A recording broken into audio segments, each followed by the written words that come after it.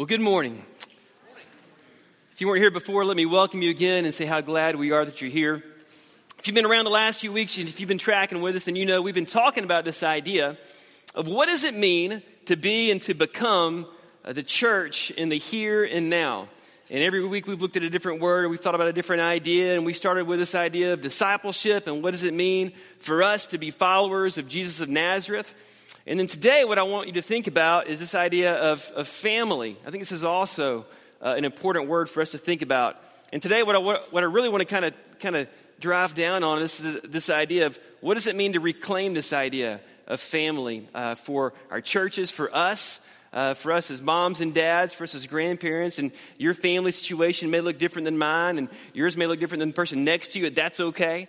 What does it look like to have a family that honors God and that follows Jesus? That's kind of the question. What's your deepest desire for your family? I'm sure you've thought about this. For your family and for your family context, like what is your heart's deepest desire? For Alicia and I, there's a lot of desires, but obviously the one that we hold up, is the most central thing is, we want to raise our kids, right? To know Jesus, to love Jesus, to serve Jesus. That's paramount. That's what it is that we want, just like you want that for your kids. I don't know what Friday night is like at your house, but at our house, Friday night is either pizza and movie night or pizza and game night. And the other night, we were having pizza and game night, so we get the pizzas in the oven, and we're getting ready to get out the kids' board games and play some games. And again, our heart's desire is for our kids to know Jesus and love Jesus and follow Jesus. So we're playing this game, and we're having a good time, we're laughing, we're giggling, the kids are having a great time, and all of a sudden, I'm sure this never happens at your house, but all of a sudden, one of our kids blurts out a word, and it's one of those inappropriate words, I won't say it, but one of those inappropriate words. And Alicia and I kind of, jerk up, look at each other like, did she just say that? I won't tell you which kid. And we're like, like any good parent, we respond with that standard line that, in our house, that's not a word that we say. And that began a whole conversation about the words that we can say and the words that we can't say and why it's important to talk a certain way. And of course, in that moment, our kids weren't trying to say the wrong thing. They just blurted out a word they'd heard before and they thought it would fit there, but it clearly did not. And as we're having this conversation, you could see our middle child, Ella Gray, she's 7 years old, and there's just this look of confusion coming over her face. And I can tell just in the back of her mind, she's wondering, how in the world am I supposed to know which words I can say and which words I can't say? And so finally she looks up to me and Alicia in frustration. She's like, can you and Mom just make me a list of all the words I can't say? We are not going to make that list. I'm pretty sure that's not good parenting. Wouldn't it be nice, though, if you could just make a list for your kids and they would do it, right? Like, here's a list of what you can say, what you can't say. Here's a list of how you should act in public. Here's a list of the kind of grades you're supposed to make. Here's the list of how many times a day you should pray and read your Bible. Here's a list of the chores you have to do. Now, just take this list and go do it. But you and I know, if you're a parent, you know this is true. If you're a kid, you know this is true. If you have a pulse, you know this is true. That's not how we were wired. None of us, even the best of us, can take a list and do it perfectly and execute it correctly and always get it right. That's just not the way that we were created. And for most of us at least, that are human, this drives us crazy, especially now more than ever. Because I think this is true for a lot of us. One of the things that we crave is to have a picture-perfect family. Like, this is really important, now more than ever. This is a picture of our family, a picture perfect, if you will. One of my good friends took this picture. He's a photographer. And in this picture, you see everybody's smiling and everybody's glowing and they're just beautiful. And what you don't see is all the screaming and bribing that took place moments before this picture happened. What you don't see is behind the cameraman, there are scads of M&Ms and Skittles that have been promised as bribes if they would just smile for a nanosecond. What you don't see is the other 999 pictures that were taken, and this is the only one we got, But this is the one that we put on Facebook. This is the one we hang over the fireplace. You do this, I do this, because we crave to have this picture-perfect family. What we don't put up are pictures like this, right? Yeah. The pictures where they're crying and frowning. Emma, if you know Emma at all, if you just saw her leave church, she is the queen of these kinds of faces, and it's just not, these aren't the pictures normally we post because we want everyone to think that we have a picture perfect family. And the truth is, can I just say this? Can we just breathe deep for a second and realize this? You were never called to have a picture-perfect family, okay? That's not something Jesus is calling you to. I'm not even sure it's attainable. It's not possible. We weren't called to have a picture-perfect family.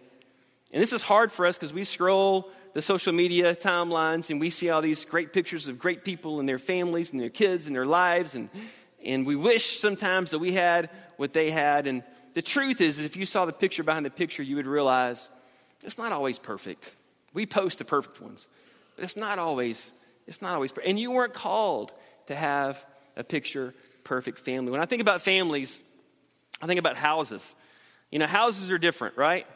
They come in different shapes and sizes. Some houses are 1 story, some are 2 stories, some are 3 stories. They have different features and amenities. Some of them have, backyards or a pool or 3-car garages. They all look different. Some houses have had additions added onto them later. Some houses have had some kind of damage, or they've had to have some kind of repair or some major renovations. Houses are different. They come in different shapes and sizes. They're located all kinds of places.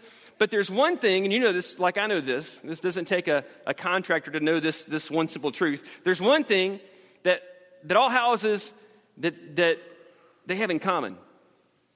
In any house that's standing for any length of time, there's one thing every house has in common, no matter how different it is from the house next to it. And the one thing that every house has in common is a solid foundation. And if you've ever bought a home, you know how important this is. Like when you walk in a home, have you ever gone inside a home that had foundation problems? You don't have to be an expert to figure this out. If you walk in a home and the floors are slanted, your first thought is, what's wrong with the foundation? If you walk in a home and you see cracks in the walls and the ceiling, you're beginning to think, what's wrong with this house? There's probably something wrong with the foundation. And so what you want to think about is whenever you're looking for a home is, I need a home that has a rock solid foundation. We can do lots of things to this house. We can paint it, we can renovate it, we can update the kitchen. And you can do all those things, but if the foundation isn't solid, it's not really going to matter. Because there's always going to be problems. And you can patch those walls and paint them again and again, but it's not going to fix the real problem, the deeper problem, that there are foundation problems. Have you ever seen this truth unfold in the life of a family? I'm sure you have. You look at a family, and on the outside, everything looks picture perfect. But then life hits and something happens. And we try as best we can to update everybody and upgrade everybody. And we try to get everybody in the best looking clothes and equipped with the latest gadgets or the nicest cars. And this isn't always true, but this is sometimes true, that we can do all the updating and upgrading we can to people, but it doesn't fix and it doesn't cover up the fact that in that family there are deeper, more fundamental, more foundational problems.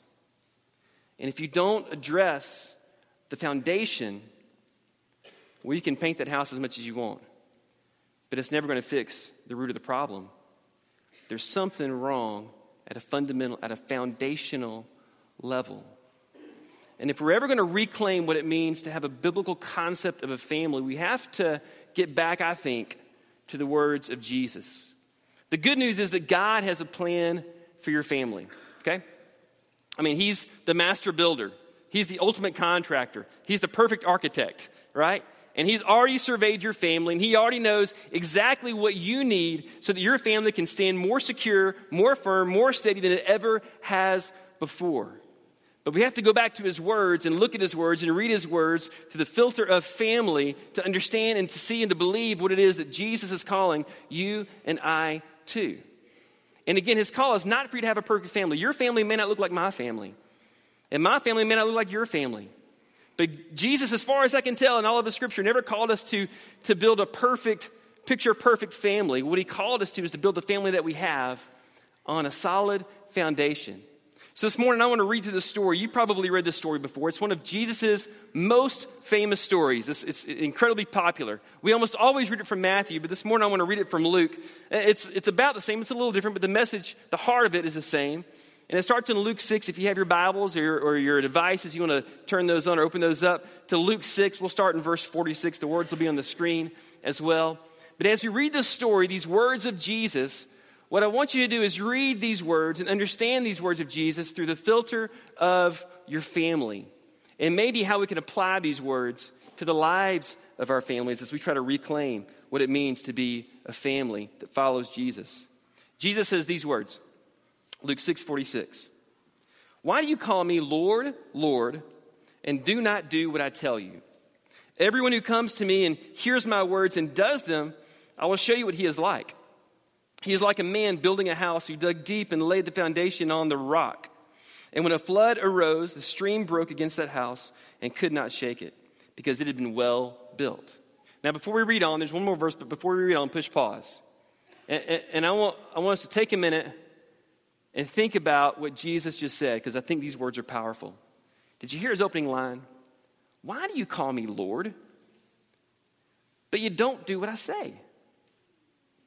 Wow. Let that sink in for a minute. Why do you call me Lord, but you don't do what I say? I think these words of Jesus are some of his most indicting words he ever said. Sometimes we read this story quickly and we think quickly to the VBS song we sung growing up, but we don't let the power of him sink in, because some of us, for a lot of our lives, have called Jesus Lord. But if you can just be honest with yourself for a minute, if I can be honest with myself for a minute, we know it's true. That there have been times, there have been seasons, and now maybe one of them when you call Jesus Lord, but you don't do what he says. And you moan and you groan when things don't go your way. And you cry out to him at the last moment. But the reality is that's the first time in a long time you've called his name. Because you call him Lord, Lord, but you don't do what he says. And we live in a culture where this word obedience has got a bad rap. And nobody likes it. It makes us really uncomfortable. But let's just be honest with what Jesus is saying here. If you're going to call him Lord, then you have to read his words. You have to understand his words. But it's not just knowing his words. It's not just hearing his words. Jesus says it's doing his words, putting his words into practice. That's what makes you a follower of Jesus. That's what gives you the right to call him Lord, Lord. It's that person that calls him Lord, that hears his words, that understands his words, and that puts those words into practice. That's the person that builds their house on the solid foundation that is Jesus Christ. So I want to just ask you this morning, are you doing what Jesus says do? Are you living your life? I can't answer this for you. It's up to you and God. But are you living your life in such a way that you are in obedience to his word, his commands, his teachings, his will? Is there any area of your life that is not in alignment with the teachings and the words of Jesus? Because as long as your life is out of alignment with the words and the teachings of Jesus, you'll never have the life that Jesus wants you to have. As long as your life, any area of your life is out of balance or out of whack, doesn't line up with what Jesus has told you to do and has taught you how to live, you'll never have the life that Jesus wants you to have. If you're going to call him Lord, Lord, you have to hear his words. And you have to put those words into practice. And here's the amazing thing. Jesus says when you do that, it's like you build your house on a firm foundation. And when the storms hit, and they're going to hit, what's going to happen is your house, no matter how brutal the storm is going to stand. And if you're anything like me, you know this is true, not because I'm saying it, but because you've seen it. You've seen people in your life who know Jesus. And when the storms hit, their faith stood firm. And yeah, it got bad, but they were still standing. Why? There's only one way to explain it. Because they built their life and their belief and their faith on the teachings of Jesus. But listen, he goes on, and the next verse is powerful because Jesus says this, verse 49, the one who hears and does not do them, well, he's like a man who built on a house on the ground without a foundation. And when the stream broke against it, immediately it fell, and the ruin of that house was great. Have you ever seen this happen? Have you ever seen this happen to somebody, to a family around you? When the tough times came, when the storm blew in, man, the family just fell apart. You see, I think this is true. And again, I know this isn't always true, but generally speaking, I believe this is true. That families who intentionally build their foundation on Jesus launch kids that follow Jesus. Now again, I've been in ministry a long time. I've been in church a long time. I've been around people a long time. So I know that this isn't always true. I've seen kids come from homes of parents and moms and dads who didn't believe in Jesus, who didn't go to church, who were incredible, on fire for Jesus kids.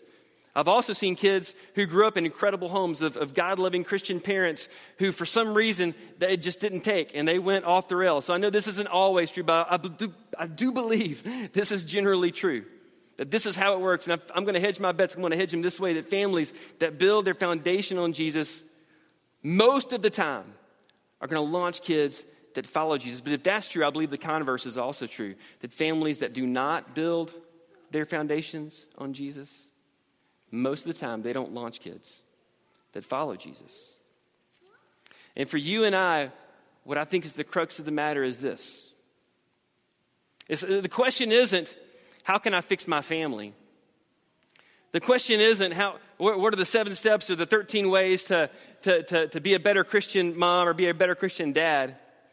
I think the question is that we have to wrestle with as families in this room is, how do we build a foundation for our family that's on Jesus Christ? How do we do that? I can't remember who said this, but I remember I read this years ago, and I've always remembered it. This guy had done tons of research on families, on Christian families, and he came to this consensus. He said, when it comes to your kids, you get what you are spiritually. That's pretty indicting. When it comes to your kids, you get what you are spiritually. Think about that in relation to your parents and how spiritual they may or may not have been, and then how that's affected your walk with Christ. Or think about your own kids, and how they are. And then how your own walk with Christ is. When it comes to your kids, this guy says at least, you get what you are spiritually. Dr. Jim Burns once said, and I love this too, he said, the best thing you can do for your kids is to let them catch you being spiritual. I love that. Now, I have vivid memories when I was growing up of waking up in the morning and walking towards the back of the house and seeing my dad on the back porch in the swing with a cup of coffee in one hand and his Bible in the other. I have vivid memories growing up walking into the kitchen and seeing my mom's Bible laid open where she'd been reading. And that's just one or two examples of 1,000 examples of how growing up I got to see my mom and dad living out their faith and walking with Christ and exploring their journey with Jesus. And I know I'm blessed because I know that my life to a large degree has been affected by that, because I had mom and I had a dad that let me catch them being spiritual. They weren't doing anything overtly. They were just doing what they do as they follow Jesus, and I got to witness that. I got to see that. And it makes me think about this, that really, moms and dads, if we want our kids to love Jesus, we got to love Jesus. We have to be lovers of Jesus. Moms and dads, if we want to have kids that know God, then we have to know God. If we want to have kids that worship Jesus, they got to see us worship Jesus. They got to hear us worship Jesus. If we want to have kids that talk about Christ to their friends, we've got to talk about Christ to their friends, because we get what we are spiritually. And if we're going to have, here's the thing, if we're going to have families that build our foundation on Jesus and launch kids that follow Jesus, then it's really not about how do we fix our family. It's what do we do? What do we do in our own hearts, in our own lives? What do we do to build our foundation on Jesus? And this matters. This matters for every person in the room. You may be listening, you may be thinking, I don't have kids, or my kids are grown, or, I'm an empty nester, or I've got, grandkids now and they don't even live here. I think this matters for everybody in the room. And we're going to talk about this more next week, but this matters to all of us. Because as a church, don't we want to be a church that builds a foundation as this faith family comes together on Jesus? Because your faith not only matters to your family, your faith matters to my family. And your faith not only matters to your kids, your faith matters to my kids. And as a church, as the Riverside Church of Christ here in this place, I hope that we want to be a part of a faith family that's building a foundation together collectively on Jesus Christ, so that we can launch the next generation of kids that are Jesus followers into the world for the good of the church and the glory of his name, so that we can participate in making things on earth as they are in heaven. But that only happens when you and when I take the time to build our foundation on Jesus. And you may even be thinking as I'm talking that, you know what? Corey, you don't even know my family. You don't know what's going on with us. You don't know what phase of life we're in. You don't know what's happened. You don't know our story, and you're exactly right. When Alicia and I were in Atlanta, we decided to buy a house that needed some work. We were going to take it and update it and live in it for a while, and we did that. But before we bought it, we found out that it actually had foundation issues. And so before we signed the contract, we called in some guys that knew about houses and knew about foundations and asked them to look at it, and they did. And they said, well, this is fixable. This isn't the end of the world. What we'll do is, after you buy the house, we're going to come in, and before you do anything else, we're going to come in and we're going to dig out on this side of the house 5 or 6 areas under the foundation, get all the dirt dug out, and then we're going to pour in 5 or 6 concrete pillars that are going to support this house. And we said, that sounds great. And so we did it, and they did that, and they came in, they brought in their workers, and they dug it out, and they poured in that concrete. And when it was all said and done, we had complete confidence that the foundation was secure, and the house was in better shape than it had been in for a long, long time. So what I want you to know is that it's never too late to build your family on the foundation that is Jesus. And you may not know where to start, and you may not know what to do, but that's okay because you're a part of a larger faith family, and that's what we're here for. We're called the church. And as we come together, what has to happen is we have to let each other help each other. And maybe you need somebody to come into your situation and dig out some dirt, and maybe you need somebody else to come in and pour some concrete. I don't know. But as the church, what happens when we come together as the family of God, as a faith family here, is that we do this. We support each other and we help each other build a foundation on Jesus Christ. And we can do this. We have to do this. I asked you at the very beginning, what's your desire for your family? I can tell you my desire. I can't wait. I can't wait till Jesus comes. And we get to go into that place where the angels gather every day around the clock to sing, holy, holy, holy is the Lord God Almighty. And I can't wait to sit on the edge of that river that flows by the throne of God and put my feet in those waters. Because I can't wait to sit there with my kids, with my wife, and with my family. And I can't wait to sing. And I can't wait to worship. And I can't wait to literally be in the presence of the Son of God. And I want to experience that with my family. That's what I'm looking forward to. The truth is nothing else matters. I'm all for good grades. I'm all for excelling in sports. But to be honest with you, I could care less. Because there's one thing. There's one thing that I want more than anything. And that one thing that I want is I want to sit there by that river. And I want to be with my wife. And I want to be with my kids. And together, I want us to be able to worship Jesus. But that only happens. That's the perfect picture I'm looking forward to. But that only happens when day after day after day, we're pouring into that foundation that is Jesus Christ. And we're finding ways to establish our family on the words of Jesus Christ. And what I want to call you to today is to ask you, how can you do that? How can you have this same foundation? My house may look different than your house. My family may look different than your family. But there's one foundation that I want us all to be building on. And that's the foundation of Jesus Christ. Would you stand with me, church?